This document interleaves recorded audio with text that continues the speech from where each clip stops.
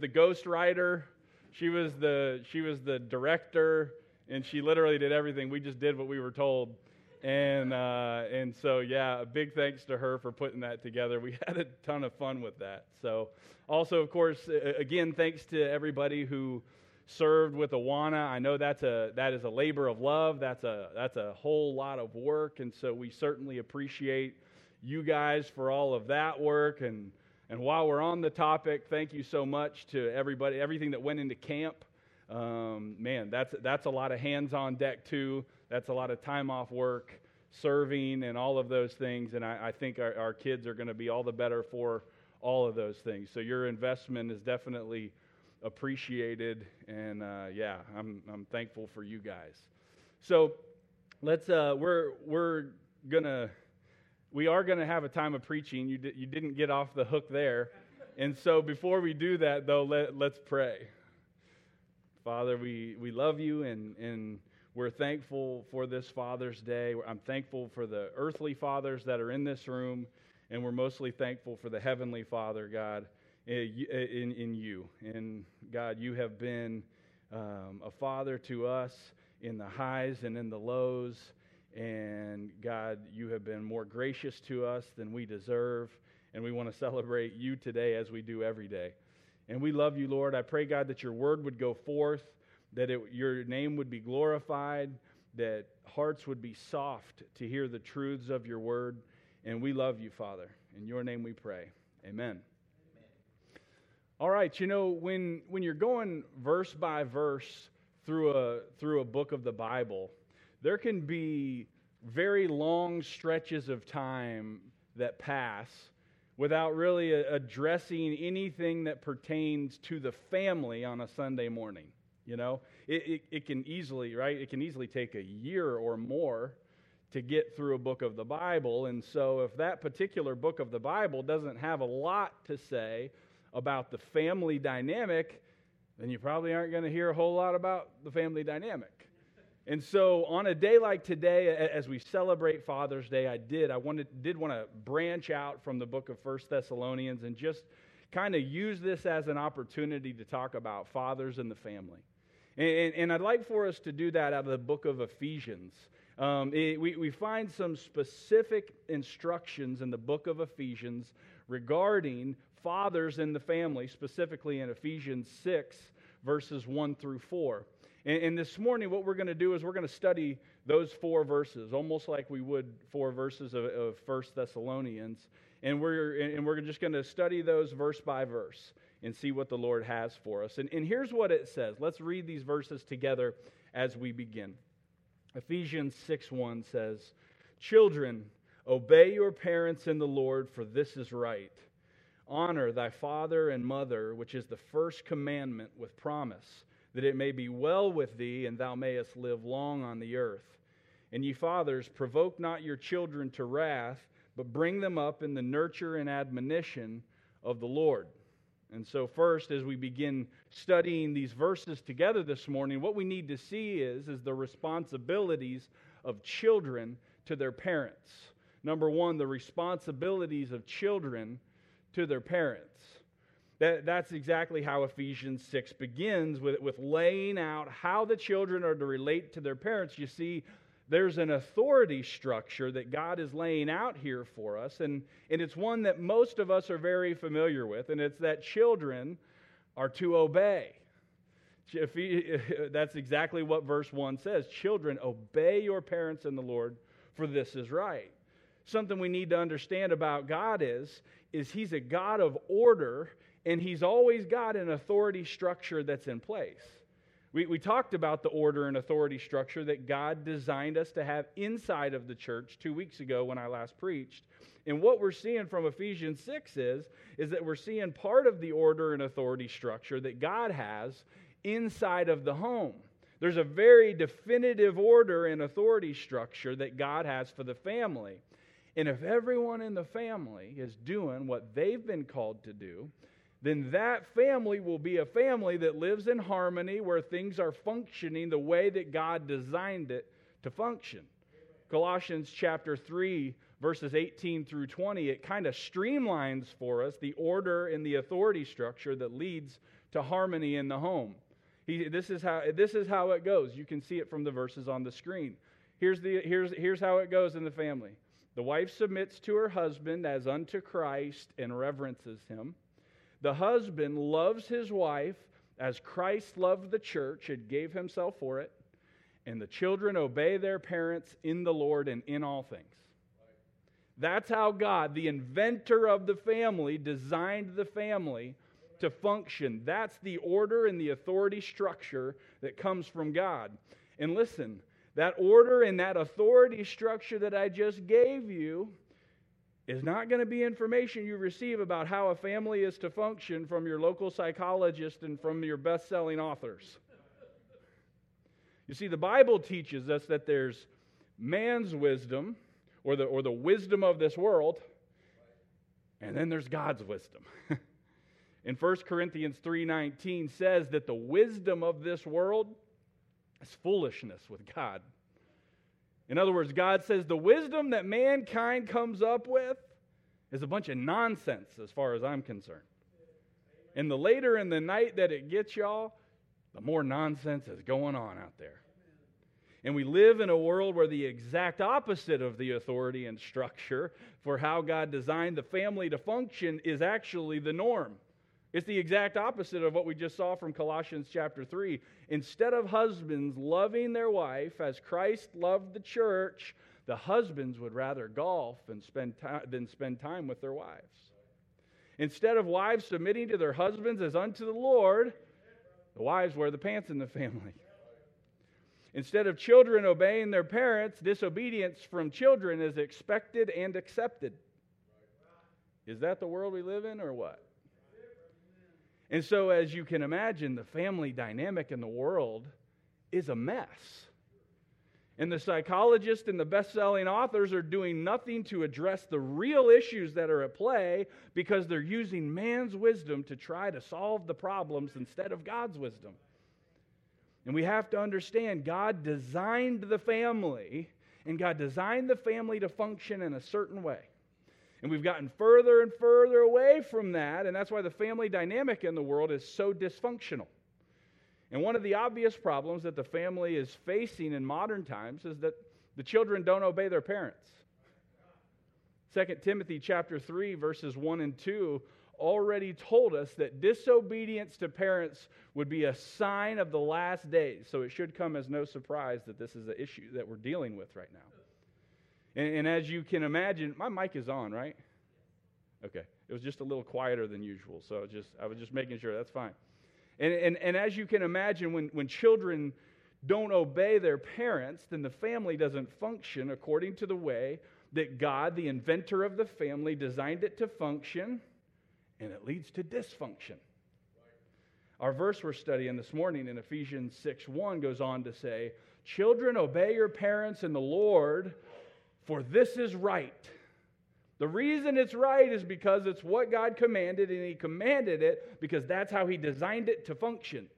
And so it's according to nature that children obey their parents. According to Colossians 3:20, it says, "Children obeying their parents is well-pleasing unto the Lord." Children have been called by God to obey their parents because it pleases the Lord.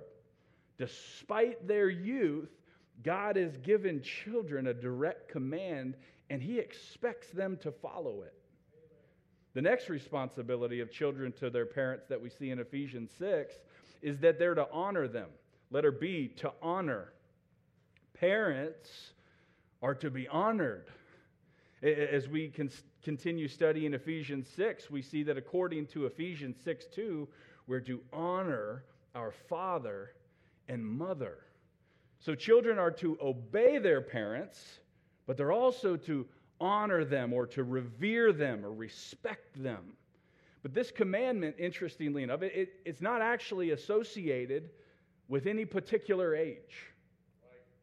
When Ephesians 6:1 says, "Children, obey your parents," there is clearly an age cutoff somewhere. At some point, you're not a child anymore. Our country believes that age is 18. The Bible would seem to show it at 20. But we're not trying to get into that this morning. But clearly there is a cutoff somewhere where you're no longer a child and the dynamic with your parents changes. But the command to honor your parents isn't just directed to those that are considered children, though it certainly includes children. It's a command for all ages.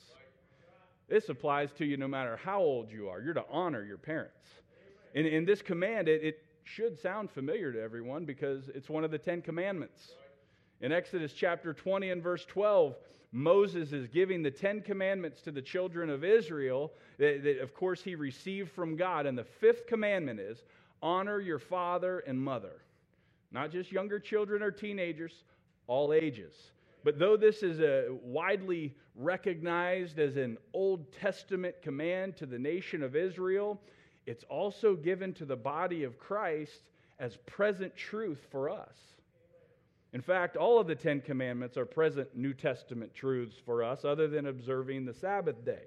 And all the way back in the book of Exodus, God is laying out this command, and He's showing the incredible importance of parents receiving honor. And if making it into the 10 Commandments didn't stress its importance enough, we find that there are promises associated with this commandment from God. Number 2, the promises to children from God. There are actually promises associated with this. That's what Ephesians chapter 6 and verse 2 says. Again, the second half of the verse, it says, honor thy father and thy mother, which is the first commandment with promise. And so again, it's as if making it to the 10 Commandments isn't a big enough deal, and it didn't show us the importance of this command enough, God ups the ante again, and He makes it the first commandment with a promise associated with it. It's the 5th commandment, but it's the first one with promise. And here's the promise that God gave Moses when He gave him the 10 Commandments. Look at Exodus 20, verse 12 again. Here it is. Honor thy father and thy mother, that thy days may be long upon the land which the Lord thy God giveth thee. So the promise that goes along with the commandment to honor your father and mother is to live a long life in the promised land, or we could say, to live a long, good life. And it actually, interestingly enough, it applies to us the same way, because God gives us the same command and He gives us the same promise. In the New Testament passage we're studying in Ephesians 6, it says the same thing. We just looked at verse 2, but the next verse in Ephesians 6:3, it gives us the same promise when it says, that it may be well with thee, and thou mayest live long on the earth. So God says the same thing to us in the New Testament as He did to the Israelites in the Old Testament. Honor your father and mother, and you'll live a long, good life. Now, that doesn't mean that everybody that dies young means that they didn't honor their parents. Does mean, as a general principle, though, honoring your parents puts you on the path to a long, good life. Now, not every promise in the Old Testament has a direct application to us like this one does, right? Oftentimes, you guys are familiar with this, oftentimes we apply some of these physical promises that are given to the nation of Israel. Oftentimes, we apply those to us spiritually. The application that we're applying from that is spiritual. So of course, all the Old Testament has an application to us, but oftentimes it applies spiritually instead of physically. But in this case, we're actually also given access to physically live a long, good life by honoring our father and our mother. God offers those things to us living in the New Testament economy. And of course, He gives us access to plenty of spiritual blessings. But in this case, God throws us into the mix with access to physical blessing as well. And God essentially says, honor your father and mother, and you're going to find yourself on a path to a long, good life. But here's the thing. If a child doesn't honor their parents, there are also some negative promises that God makes to children as well. In fact, in the Old Testament, in the same way they'd have a long, good life if they honored their parents, the exact opposite was true too. Partly because dishonoring or cursing their parents was a capital crime. That's how serious God takes it. In Exodus 21:17, It says, he that curseth his father or mother shall surely be put to death. So if you honor your parents, you'll have long life. If you curse your parents, you'll have short life. Now, obviously, that's not what is required of us now. It is not a capital offense. But there are still major consequences to dishonoring and cursing our parents because of the application to us in Proverbs chapter 20 and verse 20, which puts it like this. Whoso curseth his father or his mother, his lamp shall be put out in obscure darkness. Proverbs 30 and verse 17 says, the eye that mocketh at his father and despiseth to obey his mother, the ravens of the valley shall pick it out, and the young eagles shall eat it. Listen, God doesn't play around when we disobey His command to honor our parents. These are no small commands, man. These things pack a punch. And though this command isn't just limited to younger children and teenagers, it does include them. So our children have a command from God to obey us as their parents and to honor us as their parents. And there are responsibilities that carry great weight because of the positive and negative promises that come with whether or not those commands are obeyed or disobeyed. But here's what makes it extremely challenging.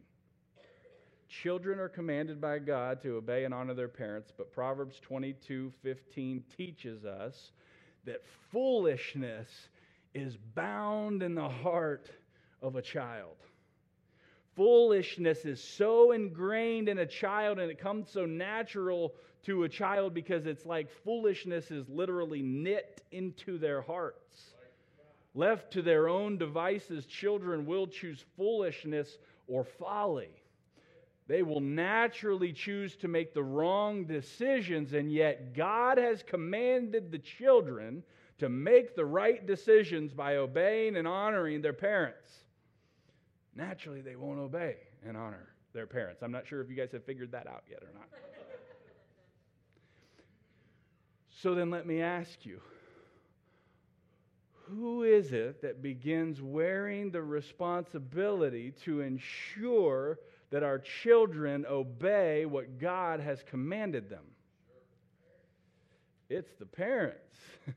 I get that children are autonomous human beings that have to make choices. But part of what a parent's responsibility is to do is to make sure that their children are holding up their end of the bargain with the responsibilities that they've been called to do. A parent is responsible to make sure our children are living up to what they're responsible to do. And as parents, we're responsible to make sure that our children obey and honor us like God has commanded them to do. So if our children are responsible before God to obey and honor us, and as we read earlier and are about to dig into more, and we're responsible before God to raise our kids in the nurture and admonition of the Lord, then we're responsible to make sure our kids obey and honor us. Do you see how that works? And so with that said, let's look at this in more detail. Number 3, the responsibilities of fathers to children. The responsibility of fathers to children.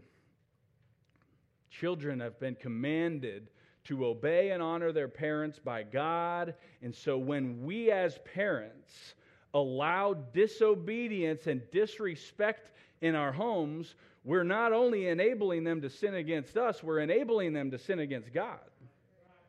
We're contributing towards our own children disobeying God. These are kids, so it isn't simply just that they're doing wrong and they need to make better choices. Doggone it, that 6-year-old needs to obey the Bible.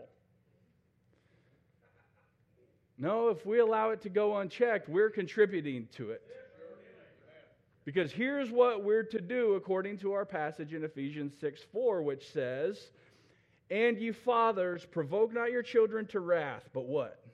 Bring them up in the nurture and admonition of the Lord." You see, there's a particular way that we've been called by God to to bring them up. There's a particular way we're to train them into maturity, and we're responsible before God to do that. And we see here that first we're responsible, letter A, to nurture. We're responsible to nurture. Fathers are responsible to nurture their children. And I know we typically think of nurturing as encouraging or helping someone towards growth. And that's true with the way the Bible uses it too. But the way the Bible uses it is to encourage and help someone towards growth through discipline. This is actually the only place in the Bible where the word nurture comes up, but our King James translator most often translate this word as chastise or chastisement. So fathers are to nurture their children or to encourage them towards growth with discipline and punishment. That's what the verse is saying. And I know no one wants to hear that anymore. And I know no one wants to do that anymore. And I know no secular books would dare advise that, and Christian books for that matter. And I get it. It's not an enjoyable experience for anyone involved. But I'm just here to tell you, it is God's design, though. And when you start messing with how God designed the family to function and how children are to behave towards their parents and how parents are to behave towards their children, then your family's going to get out of whack. It won't function properly. It will be dysfunctional. And you say, well, what exactly does God mean by chastisement or punishment or correction or discipline? Well, there are quite a few places that teach us. Proverbs chapter 29 and verse 15 says, "The rod and reproof give wisdom, but a child left to himself bringeth his mother to shame." The rod and reproof are designed by the Creator God to give children wisdom, as opposed to letting them do whatever they want without discipline, which will lead to the mamas being ashamed. And yes, the rod and reproof is what we would traditionally or typically call in modern times spanking with a paddle. This is biblical discipline. And listen, of course, I'm not talking about hauling off and taking this too far. And no, I'm talking about biblically disciplining in love. You're not doing it fuming mad to get anger out. No, you're doing it under control and in love. Proverbs 22:15 that we saw a few minutes ago, that talks about foolishness being bound in the heart of a child. It says foolishness is bound in the heart of a child. But how can we fix that? But the rod of correction shall drive it far from him. See, that rod of correction is designed to drive that foolishness that's bound and knit in a child's heart. It's designed to drive all that foolishness far from our children. And I know, and I've heard the argument before that the new Christian parents are bringing to the table. Well, the rod in those passages in Proverbs, it's figurative. It just means that you kind of steer them in the right direction and that you tell them what to do and guide them. You don't actually use a rod on their rear end. Okay. What about Proverbs 23:13? Withhold not correction from the child, for if thou beatest him with the rod, he shall not die. Thou shalt beat him with the rod and shalt deliver his soul from hell. Is that one figurative?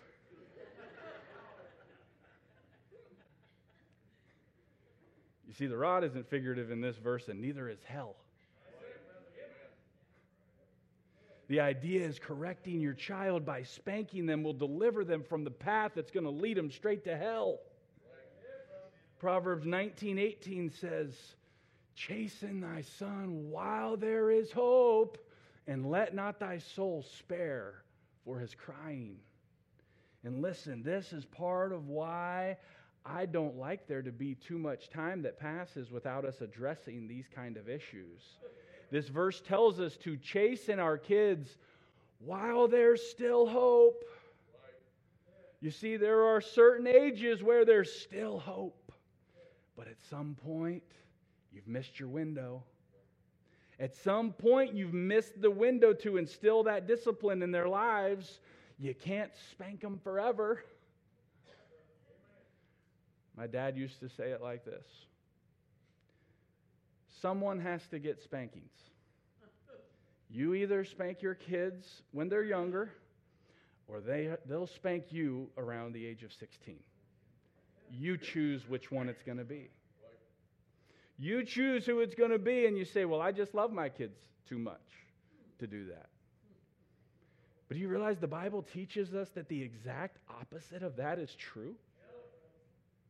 Proverbs chapter 3 and verse 11, it teaches us, it says, my son, despise not the chastening of the Lord, neither be weary of his correction, for whom the Lord loveth, he correcteth, even as a father the son in whom he delighteth. The father that chastens and corrects his son is actually proving that he loves him. It's the same reason God chastens and corrects us, because he loves us and he wants to keep us from a destructive path. If you're saying you love your kids too much to biblically discipline them, please understand the Bible says you prove that you love your kids by how you discipline them. In fact, have you ever seen what Proverbs 13:24 says? It says, he that spareth his rod hateth his son, but he that loveth him chasteneth him betimes. So if you don't biblically discipline because you love your kids too much, God says, no, I see it the opposite way. God says to withhold that discipline expresses hate towards them, but to biblically discipline them expresses love towards them. And it says, he that loveth him chasteneth him betimes. Betimes means while it's still early. In other words, while there's still time and it's not too late.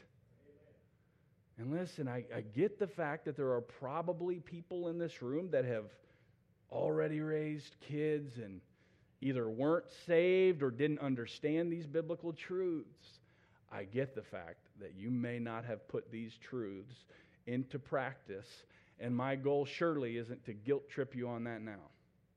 My goal is to make sure that the slew of kids that are currently being raised in this church get these truths before too much time passes while there's still hope. Because you're not going to hear these things out there in the world. The most they'll give you is a creative New Age form of discipline, but it won't be biblical. And listen, it's the same type of stuff that's been going on for a while now. These New Age forms of discipline, to the exclusion of biblical discipline, have been getting progressively more popular year after year after year. And while the world is coming up with studies that claim to reflect that there are no positives to biblical discipline, and there can actually be negative ramifications. Did you know that? I'd like to ask you, look around at society. How is it working out for them so far? Seriously. At some point along the way, it's imperative that we dig in and decide whether or not we can trust all of God's Word, or if we're going to pick and choose the parts that we like. I mean, that's what it really comes down to. Do you believe that the one who created and designed the family is the one that inspired the Bible to be written or not? And are you willing to go with God wherever He goes and apply what God's wisdom says? Or are you going to go with the world and apply what the world's wisdom says? And there's no doubt that in the short term, biblical discipline stinks. It does. It's not fun. It's hard. It breaks your heart. But in the long term, it's worth it. That's why Hebrews 12:11 says, now no chastening for the present seemeth to be joyous. In other words, it's no fun. But what is it? It's grievous. It's very grievous. Nevertheless, Afterward it yieldeth the peaceable fruit of righteousness unto them which are exercised thereby. Chastening is absolutely not fun, not even a little bit in the short term, but afterwards in the long term, it's going to yield the peaceable fruit of righteousness to those that receive the chastening. But won't it make them violent? No, it will yield what kind of fruit? Peaceable fruit. Earlier in this same chapter, in verse 5 of chapter 12, I want you to listen to what it says. It says, "And ye have forgotten the exhortation which speaketh unto you as unto children. My son, despise not thou the chastening of the Lord, nor faint when thou art rebuked of him. For whom the Lord loveth, he chasteneth, and he scourgeth every son whom he receiveth." This whole thing of biblical discipline, spanking, chastening, is to be done in love and because of love. That's why and how God chastens and scourges us. Verse 7, "If ye endure chastening, God dealeth with you as with sons. For what son is he whom the Father chasteneth not? But if ye be without chastisement, whereof all are partakers, then ye are bastards and not sons." God's saying, if you're not chastising your kids, then it's as if your kids are being raised without a father. Verse 9, "Furthermore, we have had fathers of our flesh, which corrected us, and we gave them reverence. Shall we not much rather be in subjection unto the Father of spirits and live?" Verse 9, it says that they had earthly fathers that corrected them, and they gave them reverence. You see, this command to children to obey and honor their parents is connected to the correction that they receive. Verse 9 says they received the correction from their father, and what happened? And they reverenced their father. In other words, they received correction from their father, and they obeyed and honored him. But if you don't correct them and you don't biblically discipline them, look out. You may get away with it for a season, but in the long haul, they're not going to obey you or honor you like God called them to do. And missing the boat on that is going to lead to a whole slew of other issues within the family. Listen, we're to discipline, chastise, or nurture, but we do it like God does it to us. And like verse 6 here describes to us, we chasten in love and because of love. And God is telling us, fathers, I've given you the name Father, and I didn't give you that name arbitrarily. I didn't do it on accident. No, I've given you the name Father to share with me, because until your kids get older and can understand who I am through the eyes of faith, they're understanding who I am as their heavenly Father through who you are as their earthly Father. And so we earthly fathers are to exemplify the Heavenly Father, and we're to point our children to the Heavenly Father. And so we discipline them like the Heavenly Father disciplines, which is in love and not anger, and because of love, not hate or disdain. And I know that's some hard truths to swallow in the day and age that we're living in, y'all. But do you have ears to hear that this morning? But not only are we to nurture our children or encourage them to grow through discipline, we're to admonish them. Letter B, to admonish them. That's what Ephesians 6:4 says. It tells fathers to bring their children up in the nurture and admonition of the Lord. And so biblically, to admonish is to encourage towards righteousness with words and instruction. So we saw fathers are to nurture their children, and nurturing is to encourage towards righteousness with discipline and punishment. And now we see that fathers are to admonish their children, which is to encourage them towards righteousness with words and instruction. And we see an example of this in the life of David. Though David was far from a perfect father, we do see this example in his life with the way he dealt with Solomon in 1 Chronicles chapter 28 and verse 9. Here's what David said. "And thou, Solomon my son, Know thou the God of thy father, and serve him with a perfect heart and with a willing mind. For the Lord searcheth all hearts, and understandeth all the imaginations of the thoughts. If thou seek him, he will be found of thee. But if thou forsake him, he will cast thee off forever. Take heed now, for the Lord hath chosen thee to build a house for the sanctuary. Be strong and do it. So David says to Solomon, God has a specific purpose and task for you to accomplish. Be strong and do it. It doesn't get much more simple than that. Be strong and do it, son. Oh, but the impact that that would have to get that admonition from your father is hard to even quantify. David goes on to give Solomon the pattern or the blueprint for how the temple was to be built. And then a few verses down in verse 20, David says to him again, he says, and David said to Solomon his son, be strong and of good courage, and do it. Fear not, nor be dismayed, for the Lord thy God, even my God, will be there with thee. He will not fail thee nor forsake thee until thou hast finished all the work for the service of the house of the Lord. Listen, David was admonishing Solomon with words and instruction, and he was charging him and encouraging him. God says that's what a father is supposed to be doing with their children. In Psalm 78, starting in verse 2, here's what the psalmist said. The psalmist said, I will open my mouth in a parable. I will utter dark sayings of old, which we have heard and known, and our fathers have told us. We will not hide them from their children, showing to the generation to come the praises of the Lord and his strength and his wonderful works that he hath done. For he established a testimony in Jacob and appointed a law in Israel, which he commanded our fathers that they should make them known to their children, that the generation to come might know them, even the children which should be born, who should arise and declare them to their children, that they might set their hope in God and not forget the works of God, but keep his commandments. That's what this thing is supposed to look like, y'all. Fathers being intentional and proactive to give their children the truth about God's word and all he's done for us. And for those children to pass those same truths down to their children, to the grandchildren.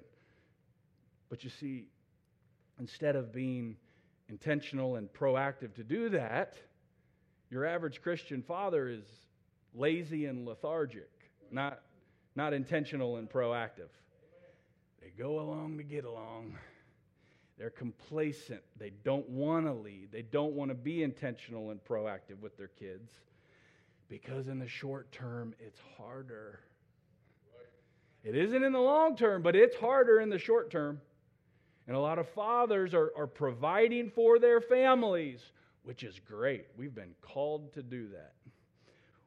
But providing for our families isn't all we've been called to do. Listen, God gave us men more responsibilities than just providing for our families. That's great. You have provided a nice home to your kids and they have room to play. My goodness, no one even shares a bathroom. That's great. But are you bringing them up and raising them in the nurture and admonition of the Lord? Do you lovingly discipline and nurture?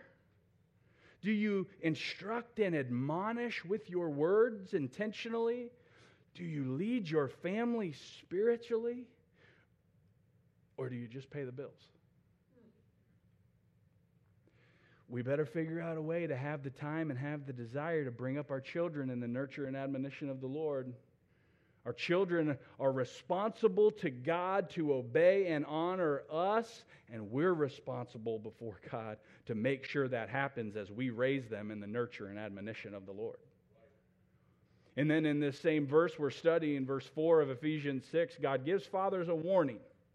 I want us to be sure to see the warning that God gives us this morning. Number 4, the warning to fathers from God. The warning to fathers from God. Remember, here's what the beginning of verse 4 of Ephesians 6 says. And ye fathers, provoke not your children to wrath. Have you ever thought about why that verse is directed to fathers? Because raising our kids in the nurture and admonition of the Lord is actually specifically addressed to fathers as well.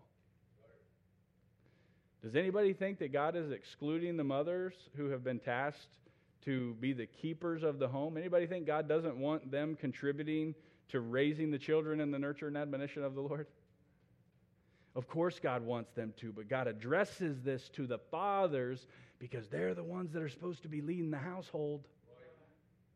And so following the same train of thought, when God tells fathers to not provoke their children to wrath, does anybody think God wants the mothers to provoke the children to wrath? Of course not. But God makes a special point to call out the fathers because God is showing us fathers are more susceptible to provoking their children to wrath. And part of the reason is because of the power that God gave to the fathers that Corey was talking about earlier. Outside of the Spirit of God, a father's influence on their children is the most powerful force on this planet. And that's God's design for it to be that way. God gave earthly fathers that power so we'd use it for good, so we'd use it to exemplify the Heavenly Father and point our kids to the Heavenly Father. The problem is, most fathers blow it so bad that instead of using their power for that, they use their power, oftentimes unknowingly, to provoke their children to wrath. And there's not just one way this fleshes itself out. There are multiple ways a father can use the God-given power that they have to provoke their children to wrath.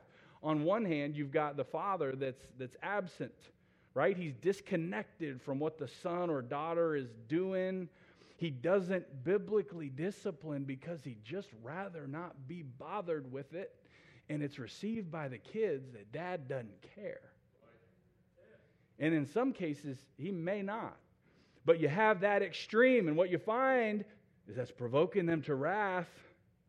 You see, they're getting outside of God's design for the home and not fulfilling their God-given function and responsibilities to their kids, and dysfunction is the result, and the kids are provoked to wrath. They aren't designed to handle it when their daddy doesn't seem to care. And then on the other hand, you have the father that just can't be pleased. Nothing's ever good enough. Everything is an annoyance. He never can find anything encouraging to say. He disciplines out of anger and not love. And what he does is he uses the father power God gave him, and instead of using it to exemplify God and point his kids to God, he uses it in a way that ultimately provokes them to wrath because he doesn't bring them up in the nurture and admonition of the Lord. And the result of that will always be dysfunction in the home. And listen, I know navigating fatherhood is challenging and exhausting. Each kid is different, and there are so many different situations throughout the course of just one day that you're trying to navigate how best to handle it. But here's the lens I think we fathers have to view all of these different situations through and view our role and responsibilities through. If God shared the name Father with us so that we'd exemplify and point our kids to God, then we should just filter our behavior through something like this. Has our Heavenly Father been abundantly patient with us? Then we should be patient with our kids. Has our Heavenly Father given us more forgiveness than we deserve? Then we should forgive our kids. Is our Heavenly Father in any way accepting of sin, or does He lovingly discipline all His children? Then we should lovingly discipline all of our children. Does our Heavenly Father desire to spend time with us, communicate with us, and have an intimate relationship with us? Then we should spend time with our kids, communicate with them, and have a relationship with them. And listen, by how well we succeed or we fail at those things is going to be what they think God's like. Men and fathers, God designed the family for us to be the ones leading the home. And in order for the family to function the way God designed it to, everyone's got to play their role. This morning we've been mostly looking at the role of fathers and children. God gave children responsibilities to their parents, and God gave fathers responsibilities to their children. And part of the father's responsibilities to their children is to make sure the children are fulfilling their responsibilities to the parents. So children are to obey and honor their parents in the Lord. Fathers are to bring up their children in the nurture and admonition of the Lord. And when a father is raising his kids in the nurture and admonition of the Lord, the way this thing works out is he's going to raise kids that obey and honor the parents. But God is looking for fathers that are willing to grab the bull by the horns and lead their families and fulfill their responsibilities to their families. God's looking for fathers he can trust to be what he's called them to be and do what he's called them to do. God's looking for fathers that he trusts like he trusted Abraham. Have you ever seen what God says about Abraham in Genesis 18 and verse 19? This is what God says about Abraham. You got to love it. He says, "For I know him, that he will command his children and his household after him, and they shall keep the way of the Lord to do justice and judgment." Fathers, could God say that about any of us this morning? Could God say, I know him, he's going to lead his household and his family, and he's going to command and require that they keep the way of the Lord, and he's a living example of what that looks like? Could God say that about any of us? And are there any fathers willing to join Joshua in Joshua 24 and verse 15 and say, the last line, "As for me and my house, we will serve the Lord"? Listen, we all know that verse, and it just kind of goes in and out. We probably have it in our home somewhere, but have you ever noticed what's actually happening here? Joshua, the leader of his household, the man of the house, steps up and says, this is how it's going to be, and this is how it's going to go down in my house with my family. We're going to serve the Lord. I know there are all kinds of distractions out there. I know there are all kinds of temptations that are out there. I know others around us think that we're wrong or think we're crazy. I don't care about any of that stuff. As long as I'm alive and I'm the leader of this house, there's nothing that's going to stop us. We're going to serve the Lord. Right. My prayer this morning is that God can look down into Cali Harbin Baptist Church and he can see a group of men that are willing to say that alongside of Joshua. And that he'll see a group of men that he can look at and say, I know him, and I know him, and I know him, and I know him, and I know he's going to lead his household to keep and follow the commandments of the Lord. If you can't say that alongside Joshua and God can't say that about you, I'm challenging you to turn the corner on that today. Father, I thank you for your love. I thank you for being our Heavenly Father. What an incredible thought. What an incredible reality. I thank you for the chastisement that has happened in my life to direct me and to hopefully keep me on the straight and narrow path, God. You do that with all of those that you love. I pray we would understand that reality. I pray we would understand the heart behind it. And God, we're just so blessed to have you as a Heavenly Father. I thank you for the earthly fathers in this room that are continuing to strive to grow in you. We may not all have it all together, but we're a work in progress, God, and we're trying to continually become more and more in your image, God, so that we can fulfill the role that you've given to us, to our children, for your glory's sake. In your name we pray. Amen. Let's all stand. I tell you, I want you to look